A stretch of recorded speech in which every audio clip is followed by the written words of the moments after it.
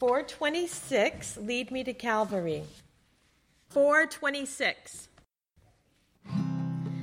King of my life, I crown thee now, thine shall the glory be. Lest I forget thy thorn-crowned brow, lead me to Calvary. Lest I forget Gethsemane, lest I forget thine agony, lest I forget thy love for me, lead me to Calvary. Show me the tomb where thou wast laid, tenderly mourned and wept. Angels in robes of light arrayed guarded thee whilst thou slept. Lest I forget Gethsemane, lest I forget thine agony, lest I forget thy love for me, lead me to Calvary. Let me, like Mary, through the gloom, come with a gift to thee. Show to me now the empty tomb, lead me to Calvary. Lest I forget Gethsemane, lest I forget thine agony, lest I forget thy love for me, lead me to Calvary. May I be willing, Lord, to bear daily my cross for thee, even thy cup of grief to share, thou hast borne all for me. Lest I forget Gethsemane, lest I forget thine agony, lest I forget thy love for me, lead me to Calvary. Amen. And in keeping with the theme of the cross, our call to worship this morning is from Psalm 22. Yea, dogs are round about me. A company of evildoers encircle me. They have pierced my hands and feet. I can count all my bones. They stare and gloat over me. They divide my garments among them, and for my raiment they cast lots. But thou, O Yahweh, be not far off. O thou, my help, hasten to my aid. Deliver my soul from the sword, my life from the power of the dog. Save me from the mouth of the lion, my afflicted soul from the horns of the wild oxen. I will tell of thy name to my brethren. In the midst of the congregation I will praise thee. Ye who fear Yahweh, praise him. Now, David wrote this psalm at a very difficult time in his life as the Lord's anointed king, probably when Saul and those were pursuing him. And little did he know or fully imagine how this would apply to the Messiah Savior, Jesus Christ. But Jesus took this very psalm on his lips on the cross, because every good Hebrew knew that if you say the first line of the psalm, they had all memorized the whole psalm, and he was in effect saying all of Psalm 22 on the cross in his last words. So now let's pray. Heavenly Father, Lord God, we are gathered here this morning on the first day of the week, the day on which your Son rose from the dead, to worship you and to give you thanks and praise that our crucified Savior who died for our sins is also risen from the dead, ascended and ruling on the throne of heaven with you. And you have sent your Spirit to be present among us. We pray that your Spirit would move among us, that he would just fill this room, that there would be no distractions and nothing coming to inhibit our all-out worship and praise of you in this time ahead.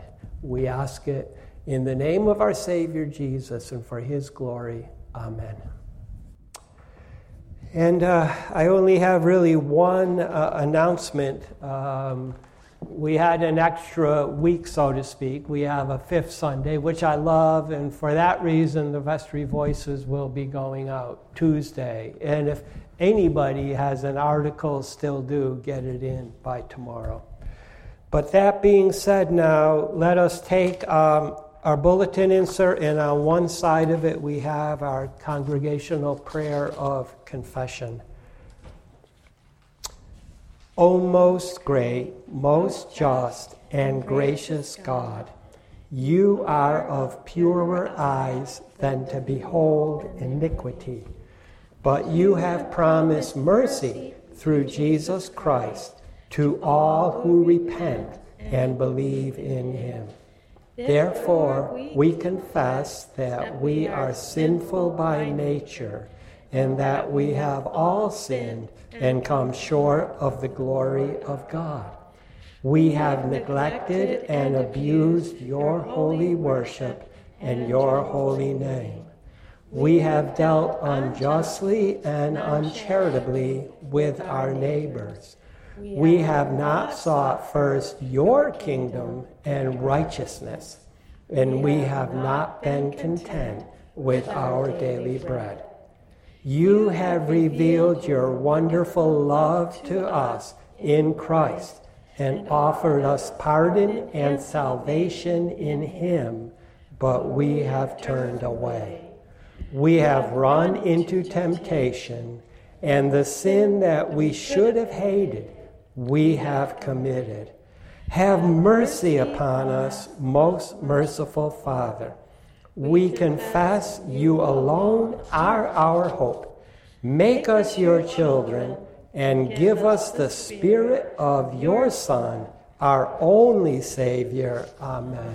I love this. I just would recommend, if you have any way of looking up Richard Baxter, look this man up. He was an awesome pastor in the Anglican Church in England in the 17th century. You can see the date this was written. And God used him to revive the Church of England in his days. And just always remember, because there's some pretty heavy confessions in there, and we're all guilty of it, that if we confess our sins, God has promised through the Apostle John that he is faithful and just and will forgive us our sins. And there was a plea there in a confession about righteousness. He will cleanse us from all unrighteousness. And that's one of the themes of today's scripture. And now let's continue to worship the Lord, singing a couple of old familiar hymns, but they're very powerful. 247, The Old Rugged Cross. I don't think we sang 279 yet. Oh, we forgot. Goodness gracious. Don't let me do that again. We'll sing 3 songs right now. We'll sing all 3 because, yes, we've got to sing them all. So let's add in 279. Boy, I did it again.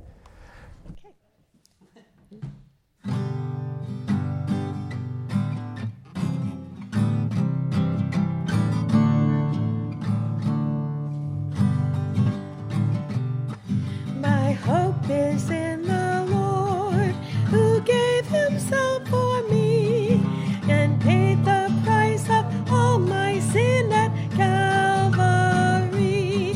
For me he died, for me he lives, and everlasting life and light he freely gives.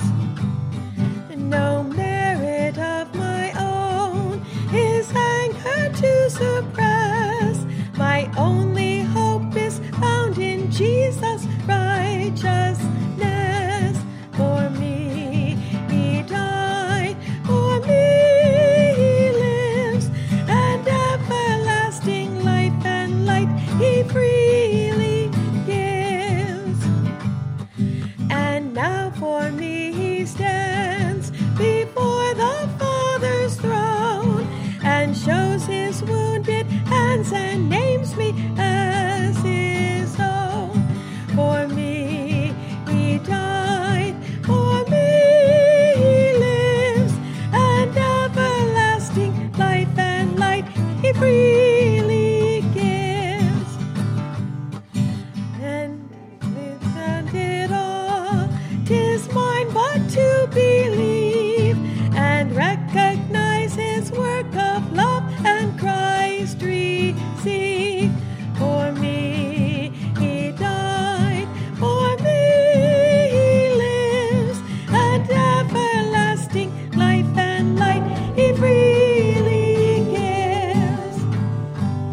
Amen. And SW, and we all turn to the next one. His grace has planned it all.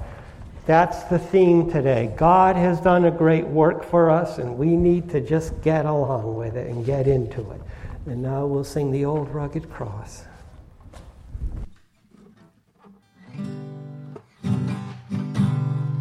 On the hill far away stood an old rugged cross, the emblem of suffering and shame.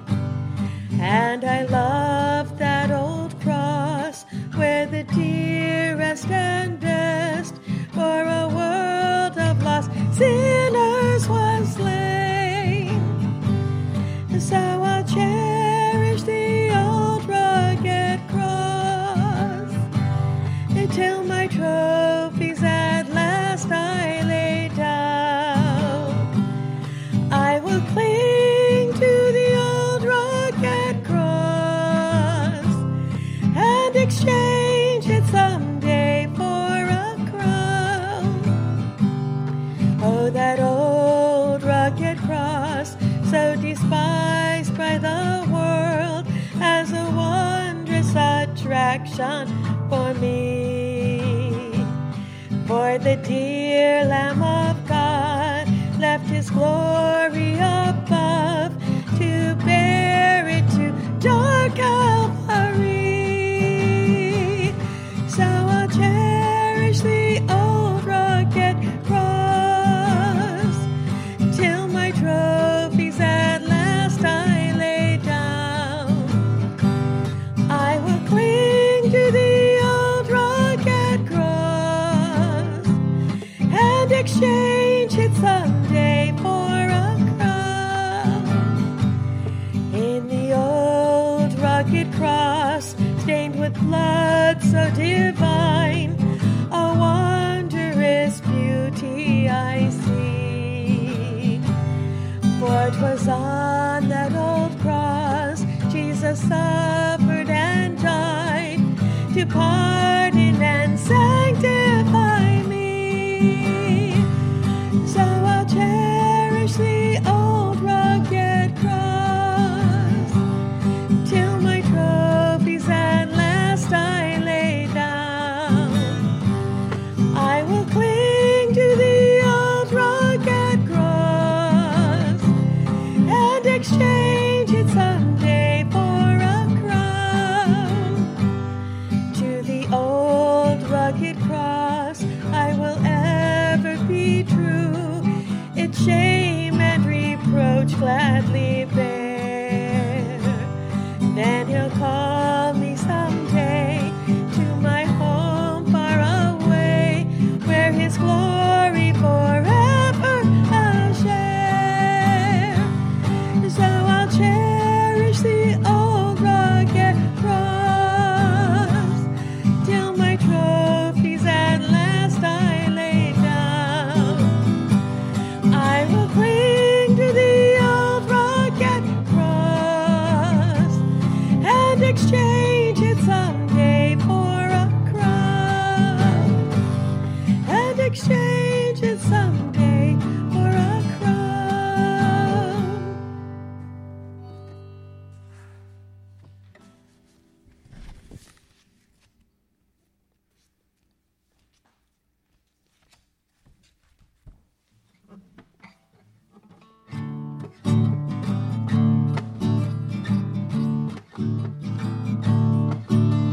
What a friend we have in Jesus.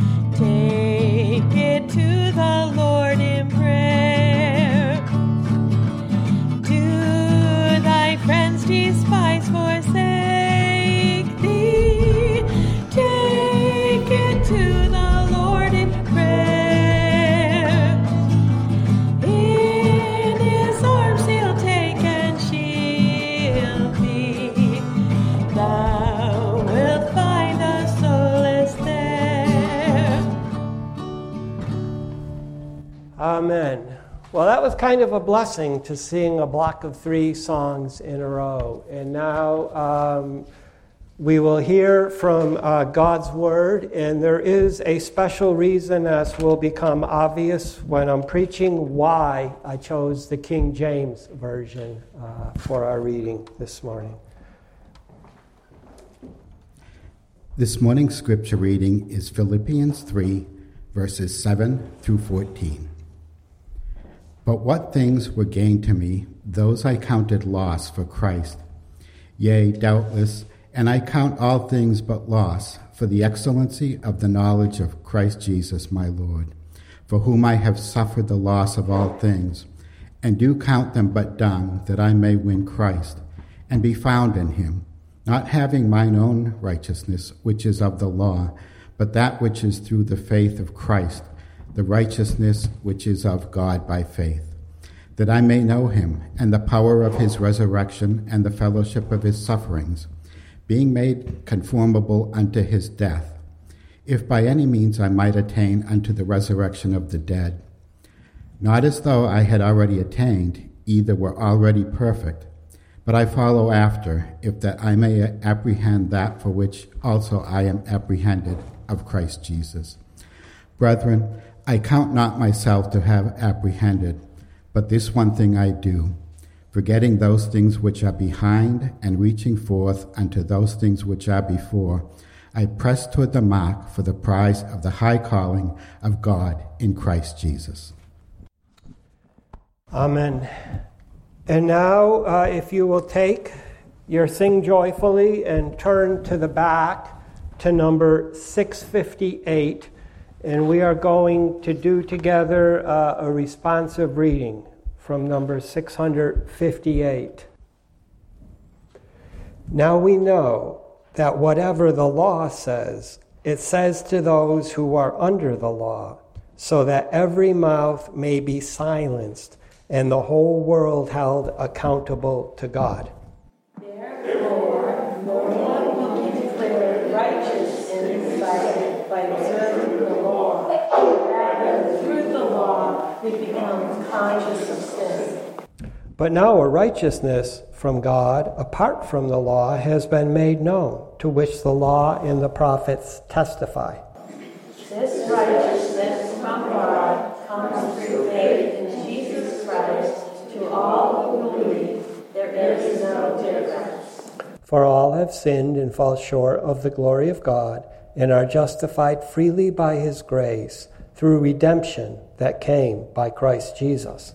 Before this faith came, we were held prisoners by the law, locked up until faith should be revealed. So the law was put in charge to lead us to Christ, that we might be justified by faith. Now that faith has come, we are no longer under the supervision of the law. You are all sons of God through faith in Christ Jesus. For all of you who were baptized into Christ have clothed yourselves with Christ. Therefore, since we have been justified through faith, we have peace with God through our Lord Jesus Christ. Through whom we have gained access by faith into this grace in which we now stand, and we rejoice in the hope of the glory of God. Amen. You know, that is really the gospel, and it will come out in the sermon. As Jesus said, he came to fulfill the Torah. He was not about to abolish it in any way. But it's impossible for us to do it in our own strength, as we heard in the scripture. But through the faithfulness of Christ and our faith in him and the power of the Holy Spirit, it's now possible. And let us thank God for that. And now let's go to the Lord in prayer. Lord God, we thank you that we can know you and know your great faithfulness in the God-man, your Son, the Savior King. We are gathered to give you praise for both death and life in him. The death to our sins in him, which leads our dead spirits to come to life as you adopt us into your family. In him, as his brothers and sisters, your sons and daughters, filled with the Holy Spirit, so that we may know, understand, and practice your word, and to believe all your promises, to obey the 3 great love commandments, so we may enjoy your strong, life-giving, life-changing love. Selah, we need to think on that.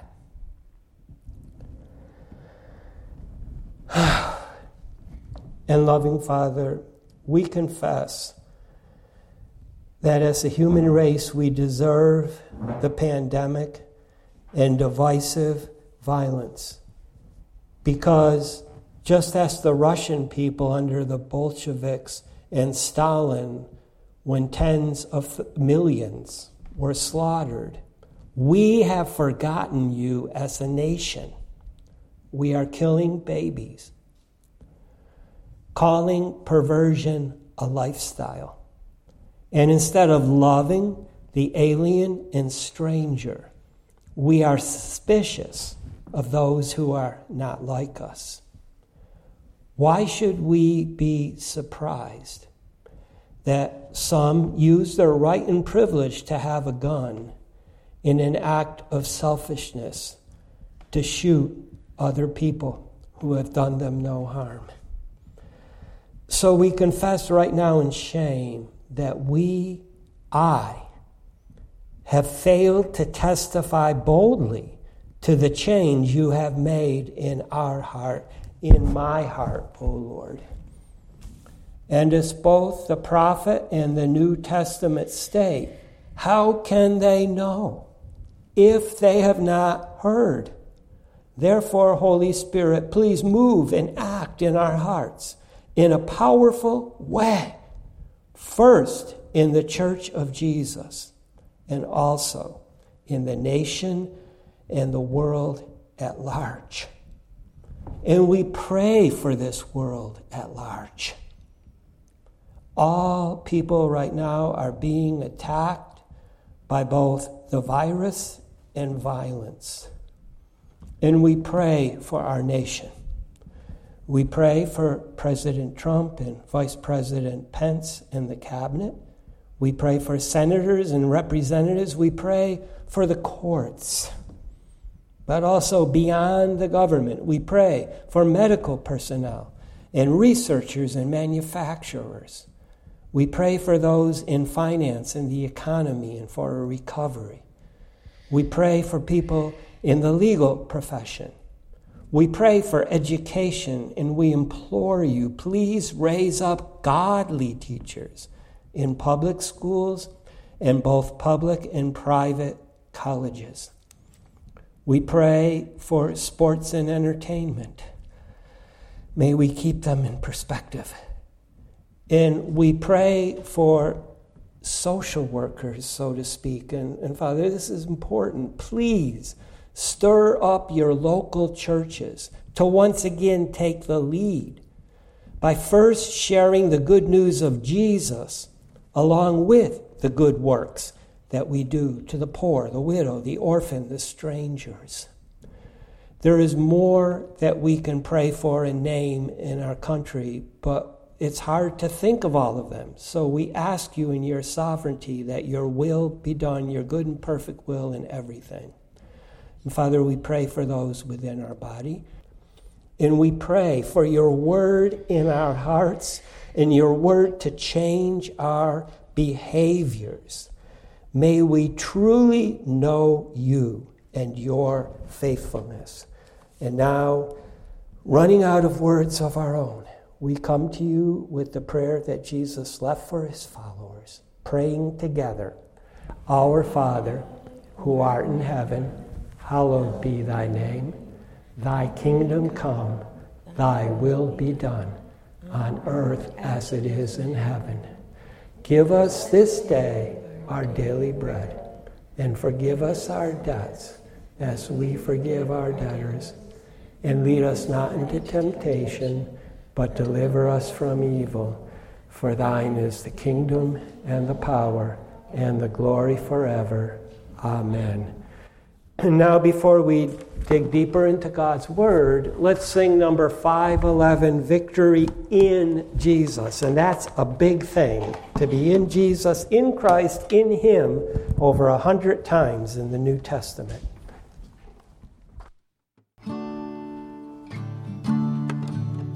I heard an old story, how a Savior came from glory, how He gave His life on Calvary to save a wretch like me.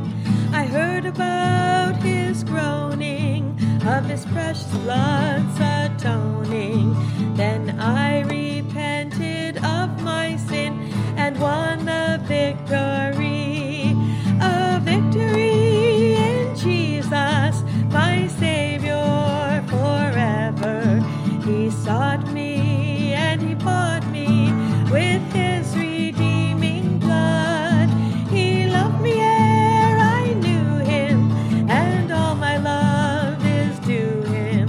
He plunged me to victory beneath the cleansing flood. I heard about His healing, of His cleansing power revealing, how He made the lame to walk again and caused the blind to see. And then I cried, dear Jesus, come and heal my broken spirit. And somehow Jesus came and brought to me the victory.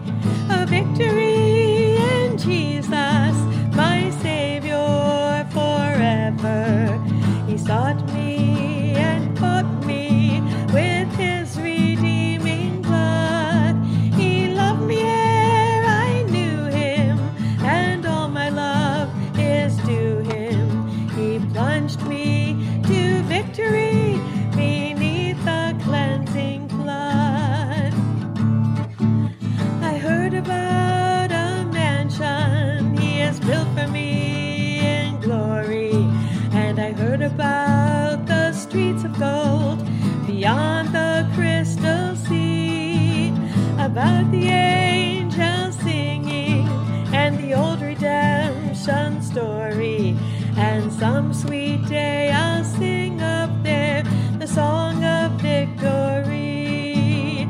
A victory in Jesus, my Savior forever. He sought me and bought me with His redeeming blood.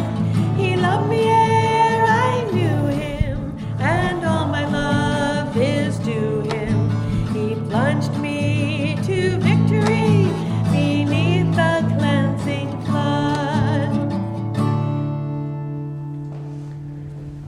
Amen. And you may be seated.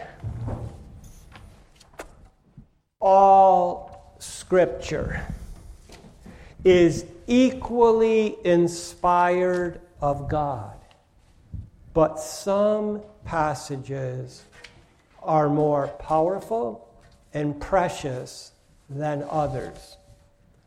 And today's passage is one of those golden passages.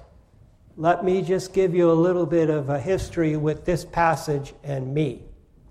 Okay, I chose this passage to be my term paper in seminary for a class where we were going through and discovering the meaning of the book of Philippians verse by verse. And one of the reasons why I chose it was because in 1997, when I was still an actuary in the corporate world, my sister gave me a Promise Keepers cassette. And the prime song on that cassette, which I quickly fell in love with, was Graham Kendrick's paraphrase of this passage, Knowing You. It became a favorite song, and after 4 years, I just wore that cassette out till there was nothing left of it. Now, this passage we're spending 3 weeks in Paul's testimony to the Philippians so that they can understand what it means to be in Christ. And this is the heart, the middle of that testimony. Okay? What it meant to be in the Messiah Savior. Okay? He's saying, I'm no longer trusting in my own efforts to follow the instructions of Yahweh. That's what Torah means. It's a shame it's been translated law. Yahweh, who is the Creator, the Redeemer, the King of all kings, which he gave as a gift to Moses so that his people could be blessed in him. Remember, Jesus said he came to fulfill it. There's nothing wrong with the Torah or the law. He's giving it so the people in this church that he planted in Philippi and who had shared fully in his ministry and committed to him as he was proclaiming Christ and the gospel throughout the Mediterranean. And he desired that they be committed only to Christ and his gospel, nothing else. When it comes right down to it, all that matters is Christ and the good news of what he has done for us.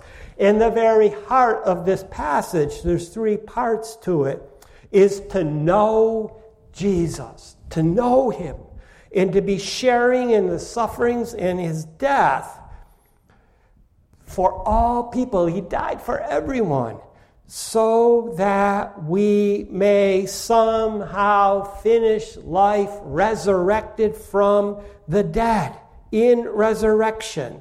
Now, the union with the Lord comes to all people who consider their own efforts, what I do in my own strength, to be dung, so that they will become righteous through Christ's faithfulness. Hold on to that. And then from this point forward, people that are in Christ will be able to continue their journey of life energetically, pursuing God's high calling in Christ Jesus, the Messiah Savior. There is a lot in this passage. So now let us plunge into this pool of living water. Okay. Part 1 is summarized this way. Paul's testimony: I consider my gains lost to know Christ my Lord, found in him, having righteousness through his faithfulness. Okay, the first half of part 1 can be summed up this way. I consider all gains I had in the past to be loss for Christ, in the surpassing knowledge of him, for whom I consider all as dung, to win or gain him. Let's take it phrase by phrase. But the things that were being gained to me, those I have considered loss for Christ. King James translates it count, but this is the first of 3 times in this part of the passage where he uses a word that has to do with human thinking or reasoning. So consider is the best way to understand this. But even more, I am considering not just my past way of life. We saw last week he was a 7-fold Israelite Pharisee doing everything that could be humanly done. He says, even beyond what I was doing for God, I consider everything in my life to now be a loss. I have lost all things for him. And then he says, for having the surpassing knowledge of Christ Jesus the Lord. And again, I saw somewhere this week something like 1,400 times Lord is used in the New Testament. Who's the king of our lives? It's not us, okay? Now, to know Jesus. Remember when Jesus went to Gethsemane? This is something we should all have memorized and be conscious of much of the time. He said, now this is eternal life, to know you and to know whom you have sent.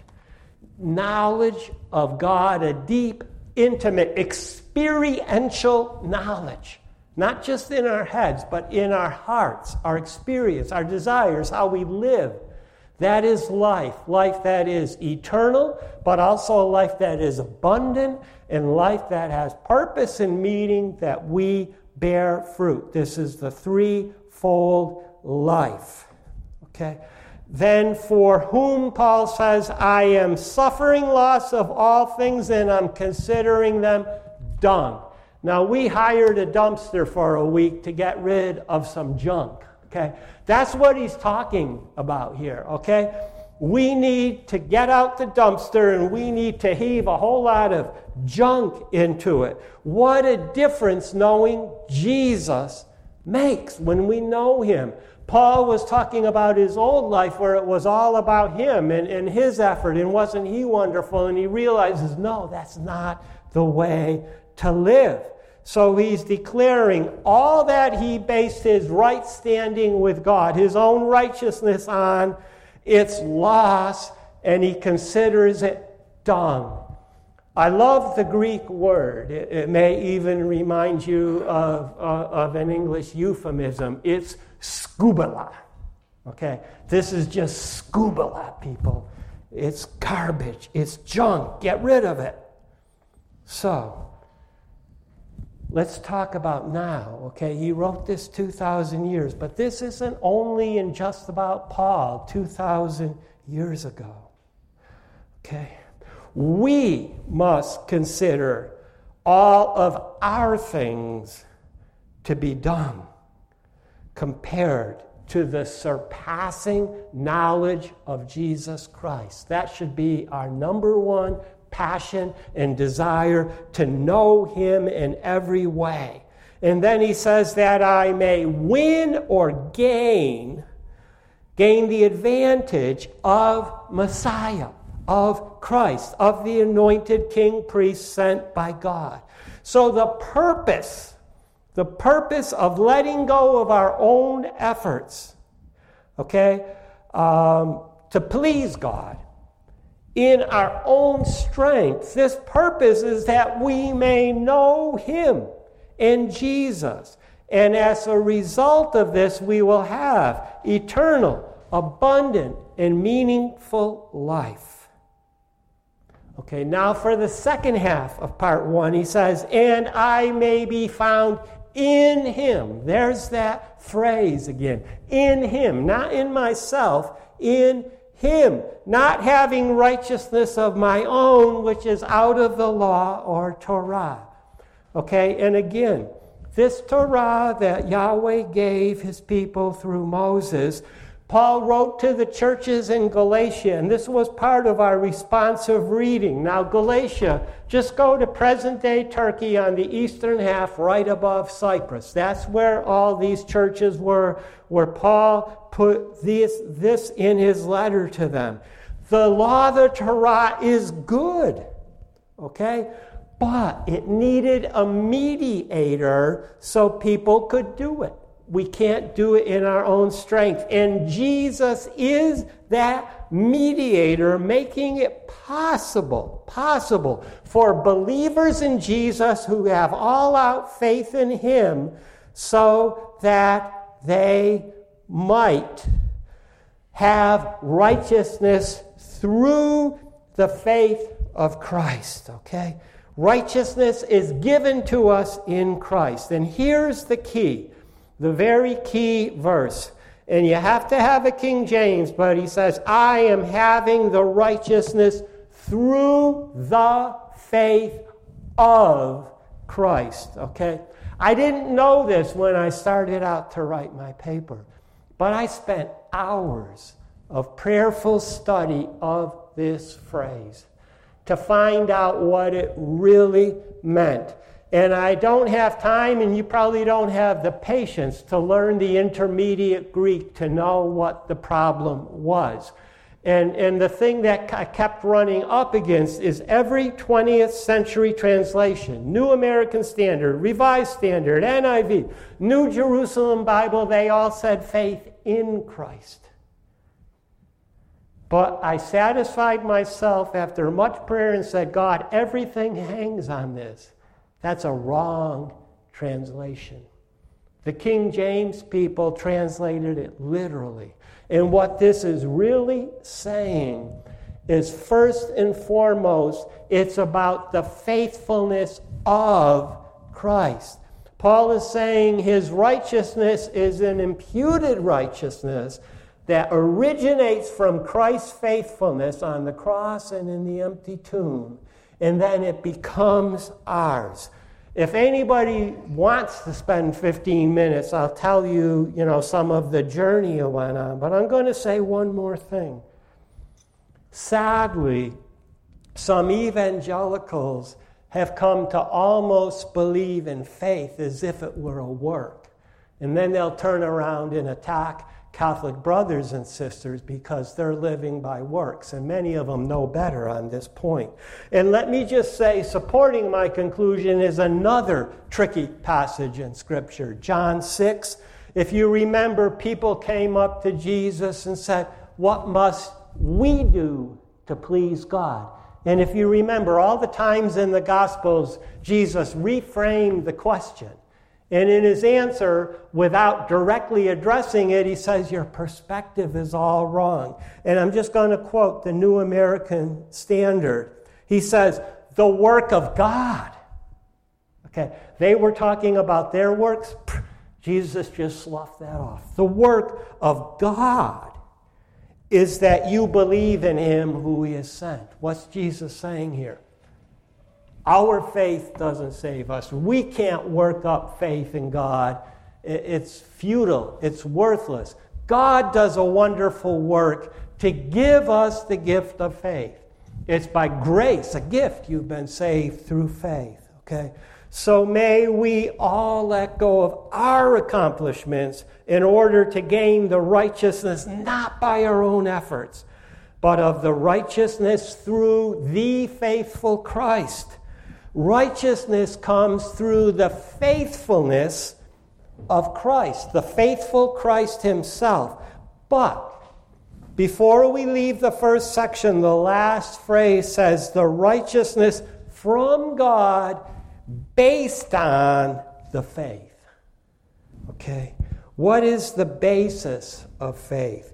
So I believe God's talking about our response of faith in the work of his faithful Son. What Jesus did by being faithful to die on the cross and rise from the dead in the empty tomb. And think about what we heard a few weeks ago now, or actually over a month because of vacation.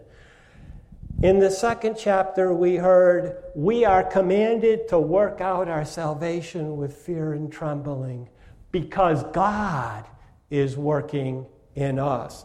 So what we have here, even in this one sentence, is that I believe God is saying that what we do is we work with him. Okay, salvation is a combination of the work that God has done, but we must receive it and then work with him. Okay, it's a two-part thing, but God is the primary mover. Without God, we're nothing. Okay, part two, the heart of this passage, to know him in everything, sharing his sufferings and being made to die like him, so somehow I finish in the resurrection. Okay, the first half of this part is my purpose is to know the power of Christ's resurrection and be sharing in his sufferings. Okay? Phrase by phrase. In order to know him, again for the second time, the purpose of responding to the faithful Messiah in faith is to know him. And as I developed earlier, that's a threefold life. Eternal, abundant, with meaning. And the power of his resurrection and the fellowship of his sufferings. We cannot have the power of Jesus without also sharing in his sufferings. And that's plural suffering, people. And here's a painful truth that I've discovered even in the working world when people would know I was a believer in Jesus and come to me with their problems. Some people want only blessings from Jesus because they do not understand the role of suffering in life. I wish I didn't have to tell you this. I wish I could be like some of those TV evangelists that say it's all a blessing from God. But I'd be lying to you. I wouldn't be faithful to Scripture. This says, yes, we need to be sharing in his sufferings. And then the second half of this part of the passage is being made in the same likeness in his death to somehow finish into the resurrection. So hear this, because this is the gospel, people. You've heard a lot about the gospel.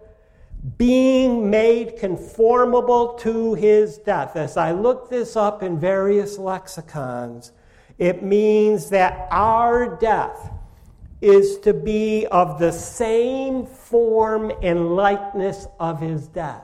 As Paul put it in Romans, he died for our sins so that we can die to our sins in him. It's all being about in him. And his death for our sins is useless unless we determine to die to our sins in him.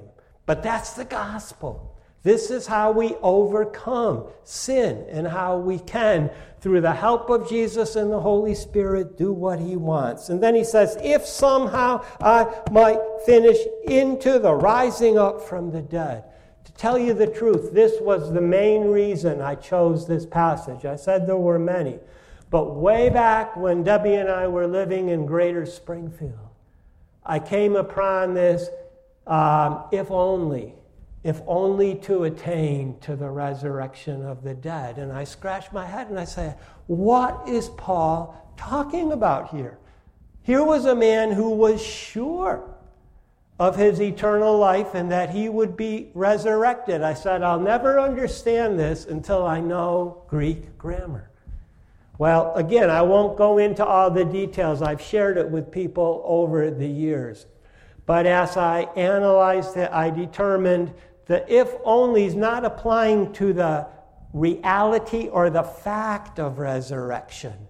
This was a way, and it's only used 5 times in the New Testament, but it was a way of Paul saying, I know that I'm going to attain to the resurrection from the dead, but I just don't know how and when God's going to do it.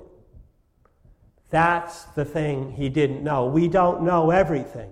We know that whenever we die, we will be also resurrected at some point. But when, how, that's up to God. That's what the if only means. And it's very interesting. I again looked at a lexicon because the word for resurrection is some, 20, 30 times in the New Testament. But this has a preposition in front of it, and it's the only time. And I think Paul's making a very emphatic point.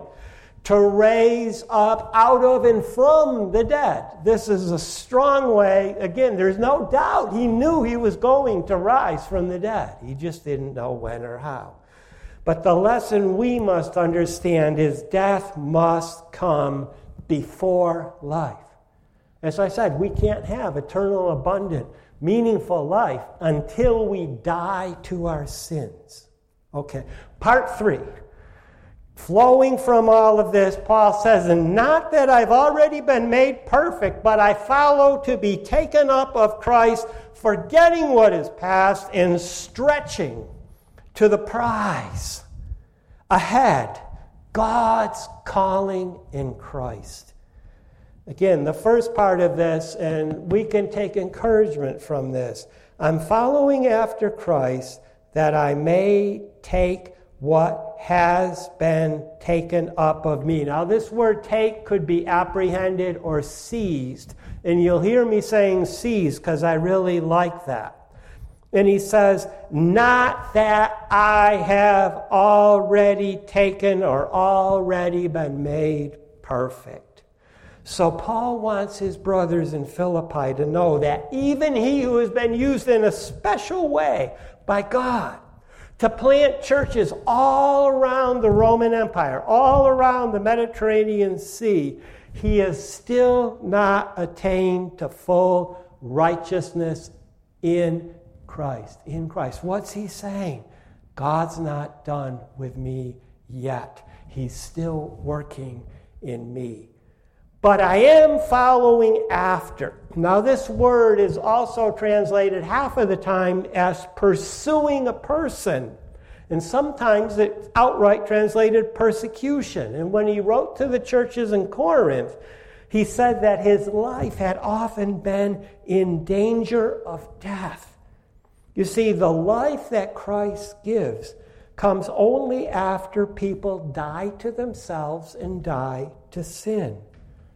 Then we have life. But as I prayed, and you know, all around the world there are many people who, after dying to themselves and receiving spiritual life, are facing death and persecution every single day. But the good news is they always and forever have life in Christ. You see, death must precede life, but then that life can't be taken away. And then he says, if also I may myself seize that for which I have been seized of Christ Jesus. So all who come to Christ Jesus in humble, obedient faith, in God's faithful Messiah, these people will be forgiven and seized by him to receive his righteousness. 2 Corinthians 5:21. I love that.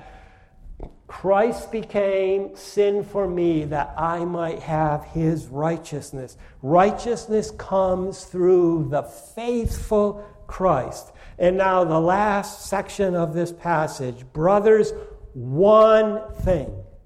And one of my seminary professors talked about the Billy Crystal song where Curly said, one thing. Well, there is one thing. Forgetting what is behind, I'm stretching to the high calling of God in Christ. Phrase by phrase, brethren, I myself am not reasoning to have seized it.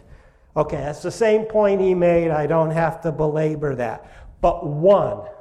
Literally, that's all he said in the original. But one. One what? One thing I'm doing. One way I'm living my life. One way everything. Since he met Jesus on the road to Damascus, Paul has been single-minded in his devotion to Christ and to Christ's work.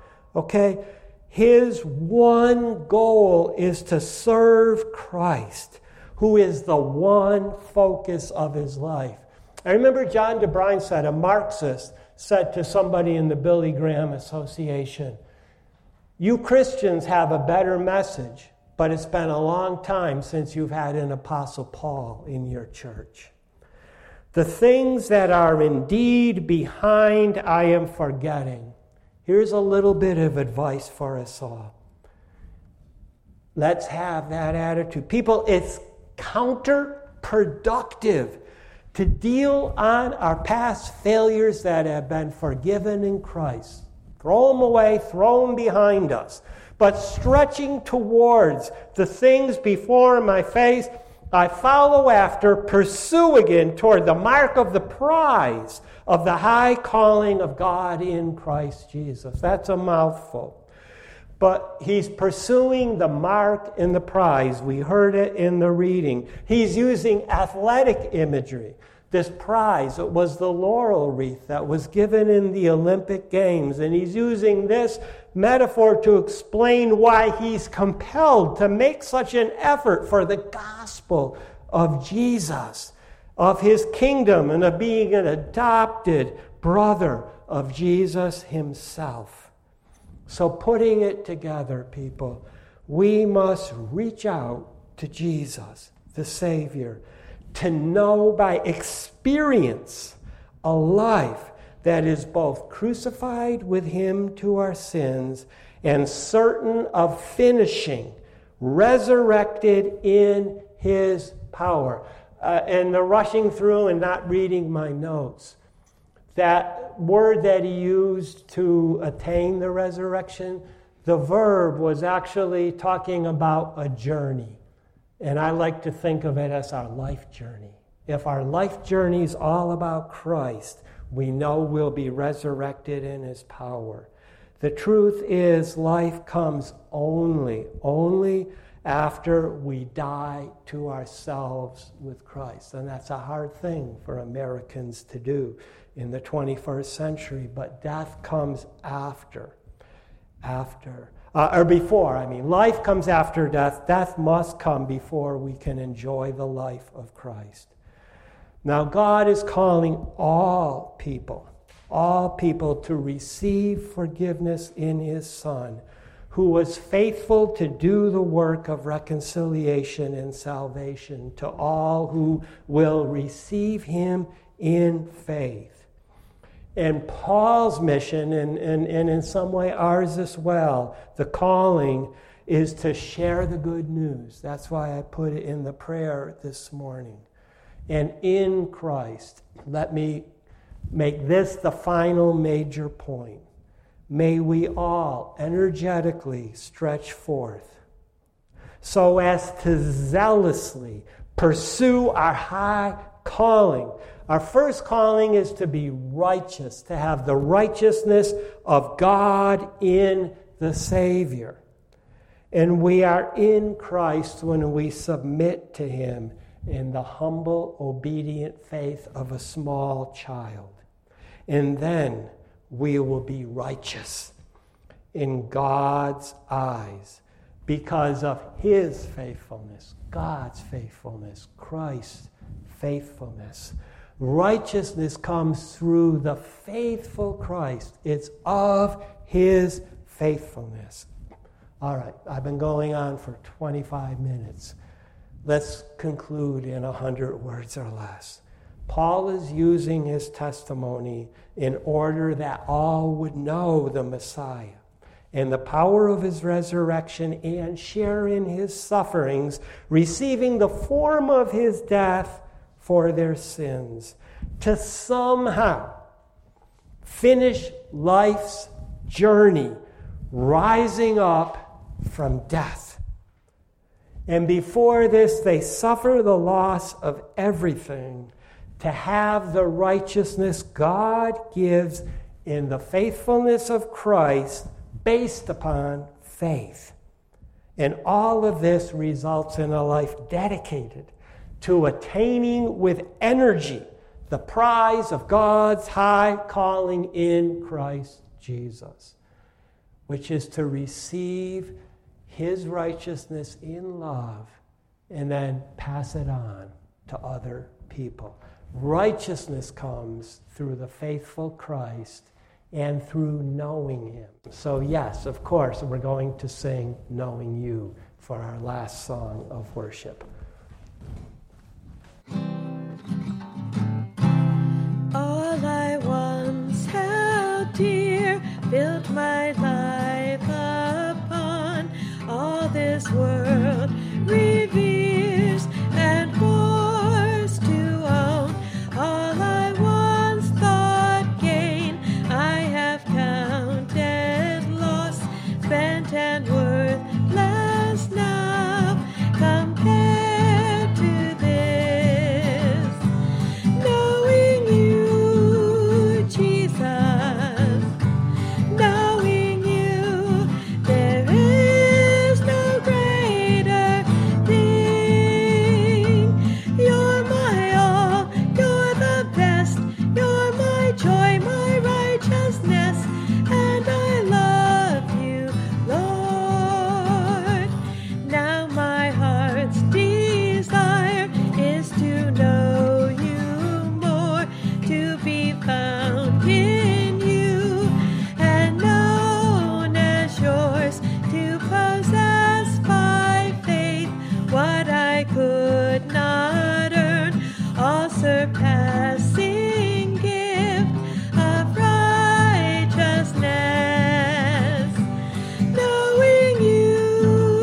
Jesus. Knowing you, there is no greater thing. You're my all, you're the best, you're my joy, my righteousness, and I love you, Lord. Oh, to know the power of your risen life, and to know you in your sufferings, to become like you in your death, my Lord. So with you to live and never die, knowing you, Jesus, knowing you, there is no greater thing.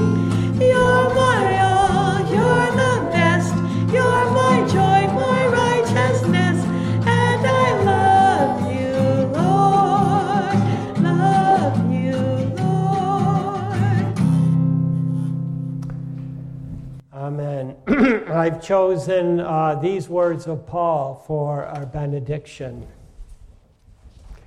But when this perishable will have put on the imperishable, and this mortal will have put on immortality, then will come about the saying that is written, death is swallowed up in victory. I believe that's Isaiah 25.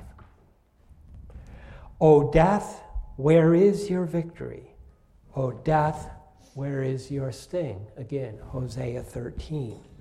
The sting of death is sin, and the power of sin is the law. But thanks be to God, who gives us the victory through our Lord Jesus Christ. It's all in the faithful Christ. That's life. That's everything. Amen. Be still